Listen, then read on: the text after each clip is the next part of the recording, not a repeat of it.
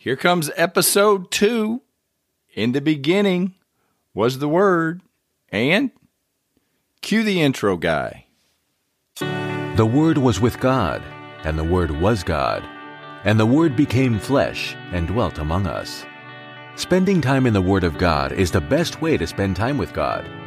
Welcome to No Doubt, No Fear, Only Believe podcast, where we will encourage, inspire, and empower you to live your best life in Christ. Here's Greg. Welcome to episode 2. I made it back, and I'm glad you're here. There's 3 things that I want to always remind you of. The first thing is you are God's favorite. Again, if God had a refrigerator in heaven, your picture would be all over it. Number 2 is God is not mad at you. He's not even a little bit upset. And He put all of the sin and everything. Jesus took it all for you and I, so we don't have to. Number 3, regardless of when you are listening to this episode, you are one day closer to Jesus' return. So let's get busy living for Him, and let's get on to my favorite scripture. Again, I'm going to remind you, everybody needs to have a favorite scripture. Mine is Revelation 12:11, and they overcame Him by the blood of the Lamb and by the word of their testimony, and they did not love their lives to the death. Love that scripture. I don't think I can say it enough, but it gets me fired up every time I hear it, so you're probably going to hear it more than you want to. Now, in the last episode, I told you I was going to share my backstory, but I want to, and I think I mentioned, I don't remember, but I think I mentioned the scripture that I read that released me into the opportunity to even have this podcast, because for a long time, all the doubt and insecurity, all the stupid stuff that I've done all my life, the accuser of the brethren is one of the names for Satan, and he's really good at that in my head anyway. I don't know if you struggle with that, but to seem qualified to come to you to talk about God, I'm not sure anybody is qualified, but somebody's got to do it, because it says faith comes by hearing and hearing by the word of God. So somebody has to share their faith and somebody has to share their testimony. And again, I segue back to Revelation 12:11. I always try to find a way to weed that into my conversation. But the scripture that, when I read this, it kind of jumped off, and I get a lot of scriptures that jump off the page while I'm reading.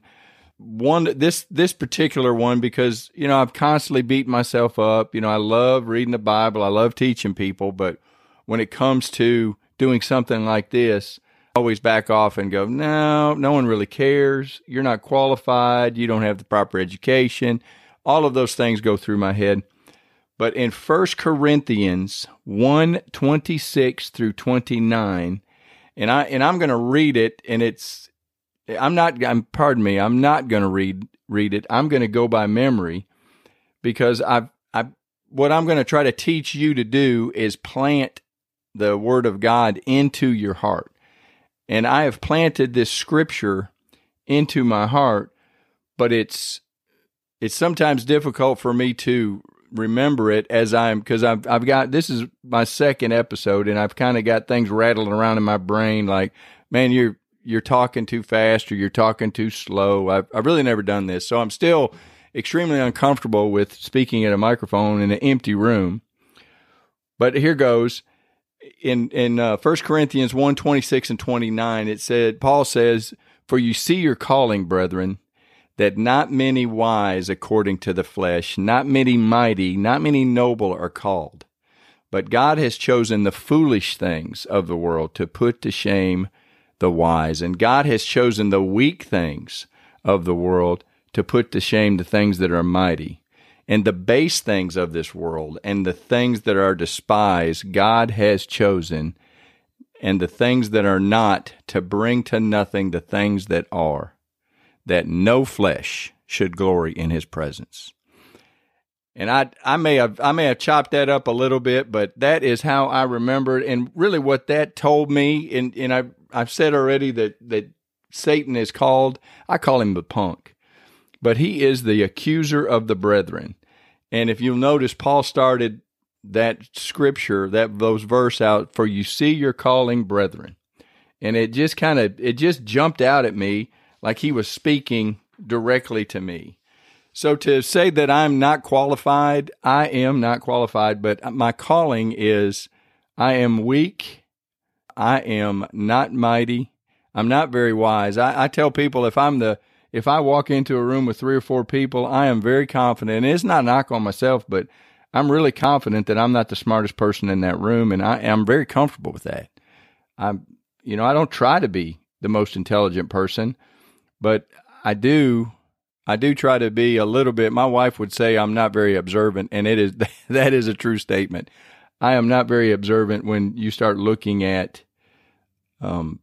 things on the wall and furniture and decorations and stuff like that. But when if I see somebody hurting, or if I see people, acting mean or angry or ornery at somebody, I tend to go for the underdog. So I don't know what that means, and I didn't even have that in my notes, but somebody needed to hear that. But I want to read that, and I'm doing this podcast to try to take the pressure off of you, because I know you deal with fear, and because I know you probably deal with perfectionism. I do. Why would I put something out that's not perfect? But how are you going to get perfect without putting something out? And in all honesty, perfection is not the goal. Perfection has never been the goal in your Christian walk. But for whatever reason, no one ever really come out and told me that. I just assumed that I was supposed to be like Jesus, who was, by the way, perfect. So what I want to do is take the pressure off and release you from some unrealistic standard you've got in your life. God had one superstar, and it wasn't you or me. So, really, I'd like for you to reset. If you've got a goal to be like Jesus, I want you to reset the goal of, trying to imitate Jesus. And God is the perfect Father. And just imagine, I kind of got a picture of, and I remember picturing a little child trying to step in his father's footsteps on the beach. And if you can imagine the father, he's taller, he's bigger, and we're talking about a little 5 or 6 year old child walking in the beach, and he's trying to mimic his dad walking in his footsteps. And the father don't know he's doing it, but he looks back and he sees the little boy stepping in his footsteps. And, the most twisted among us would slap the little boy for missing the sand. But in all honesty, what you're going to do, even an imperfect father, I would look back, it would make me smile, seeing my son trying to be like his dad. All little boys want to be like their dad. And our perfect Father in heaven sees us trying to imitate his son. And it's got to make him smile. He's the perfect Father. He's not looking to punish us. He's looking to reward us. And I kind of want to change that picture in your head, if I can, with God's not mad. He really isn't. But here's the truth. You have one life to live. There's really no second chances. There's no do-over. You can't flip the hourglass of time back over and, let it run again. So I want you, in the time you have left and while you're listening to this, and, and I'm talking to myself too, but I want you to see God as your friend, your best friend, and your Savior. And I want you to see Satan as a punk and as your enemy. So with that in mind, I want to tell you, I told you I was going to tell you a little bit about my story. I want to tell you about my life and how I grew up, and to help you get to know me and realize, I haven't always been Bible man. My mom and dad were married. I think I'm getting the numbers right, but I've got to remind you that math is not an exact science. So these numbers, and no one really cares, but I kind of want to get the numbers right. But I think it was around 1960 when they got married. I know my mom was 17 and my dad was 18. And then 1 year later, they had my brother in 1961. And in 63, I was born. Now, my mom and dad divorced when I was 5, and back, I want to say, again, with the math, I want to say it was around 68. And, that was, I don't know, I thought about Googling, but it don't matter. I don't know what the divorce rate in 1968 was, but I don't think it was as high as it is today. And so, my mom had 2 young boys. She's right around 25 years old, living in a 3-bedroom, 1-bath house, about 1,000 square feet, barely making it. And so that's the first 10 years of my life. I can't remember ever having my dad living in the house. And then my mom remarried my stepdad. And not long after that, we moved out of the city and into the country on a dirt road. In fact, we moved right across the street from a church, which no one in our family, and that's going to be for a different episode, but no one in our family ever went to church. It just wasn't a thing. So I grew up with no church background whatsoever, but I was comfortable with sports. If there was anything that you roll a ball out, any sport that had a ball in it, football, basketball, baseball, any kind of, I liked pool, shooting pool. I like anything with a ball. Now, my brother was really good with anything with an engine. He raced motocross. He was really good at that. He loved snowmobiling. And, that didn't take for me. I didn't dislike it, but I didn't like it like he liked it. And we went on, and I lived in that house, and it was in Michigan. I don't know if I told you that, but I lived in that house in Michigan until the end of my sophomore year. I think it was my junior. It was the summer before my junior year in high school. We moved to Louisiana, and I've got to tell you, I had absolutely no idea. I knew it looked like a boot. And Michigan, if you know, I went from a mitten to a boot, but that was about all I knew. I thought maybe I was going to have 1 foot, in the bayou or in the swamp. Really, I didn't even know it was a bayou then. It was a swamp, and there was going to be an alligator in my backyard. I mean, it was all of that stuff. So I had no idea. But we moved down because the General Motors plant. My mom and dad and stepdad, and actually my father too, worked for General Motors in some capacity. But that's kind of my growing up, and the podcast. What I'm going to use is I'm going to use stories to kind of highlight where I was and where I am now, just so you can see. Everybody's got to start somewhere, and I probably need to get to the spiritual stuff, but I spent the first 29 years. And I tell people, not knowing God from a billy goat. I had absolutely no idea about salvation. Over the course of the first 29 years, I don't remember when I started drinking, but I learned to drink beer, and my time was occupied with sports and friends and drinking and chasing women. So for the first 29 years, I was not chasing God, but I went to college and got my first I graduated and got my first grown-up job in Huntington Beach, California. And so I'm not telling you all this to just say, I was horrible, but we all have a past. We all have a life. It's not good nor bad. There's some things in it that I think I did good, and there's some things that I did was horrible. But I'm telling you this because it was my life. And I was never going to go to church. I thought it was a waste of time. Just at my mindset then, I had friends that would go to church. They would do things on Friday night. I'd go out with them, and they would do things. And I was comparing myself to other people, and because I didn't know to compare myself to God, so I was comparing. And I was like, man, I'm not that bad.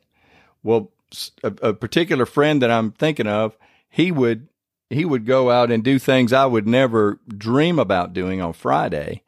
And then about 10:30 or 11, he'd say, I think I'm going to go home on Saturday night. And where are you going? And he said, I think I'm going to get up and go to church tomorrow. And I was like, what? So that's kind of my witness. I mean, good, bad, or indifferent. I'm just telling you exactly as I remember it, what it was. But in the best tee times, I was a golfer growing up. I mean, after about 21, 22, I started playing golf, and the best tee times were Sunday morning around 11 to 12 o'clock. And if anyone asked, I wasn't anti-God. If you asked me, I probably would have thought I was pretty good, and, God liked me. And all of that changed January 10th, 1993. I was at a business meeting trying to figure out how to make money, and a speaker told the audience he was going to prove Jesus was real. He was God, and he walked on the earth about 2,000 years ago. Well, he did a great job of hooking me with some curiosity, and I'm like, yeah. But, he said, we got to get up. You got to get up. It was Sunday morning. It was optional church service. And I was like, I don't go to church. But I really wanted to know about this Jesus guy. And so I got up and went, and the Holy Spirit showed up, and I have never been the same since that day.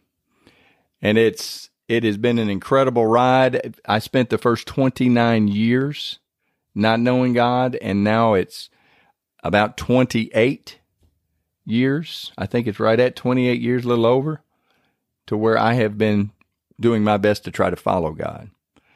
So I'm not going to keep rambling on this deal. I just want to kind of get the ball started.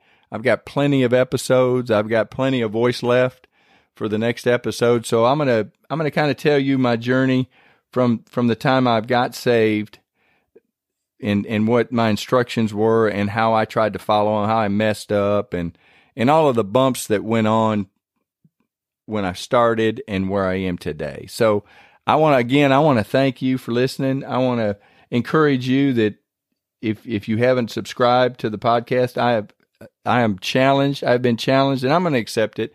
And I already have. For the next 30 days in a row, I'm going to do a podcast. So I'm going to have at least 30 podcast episodes on here.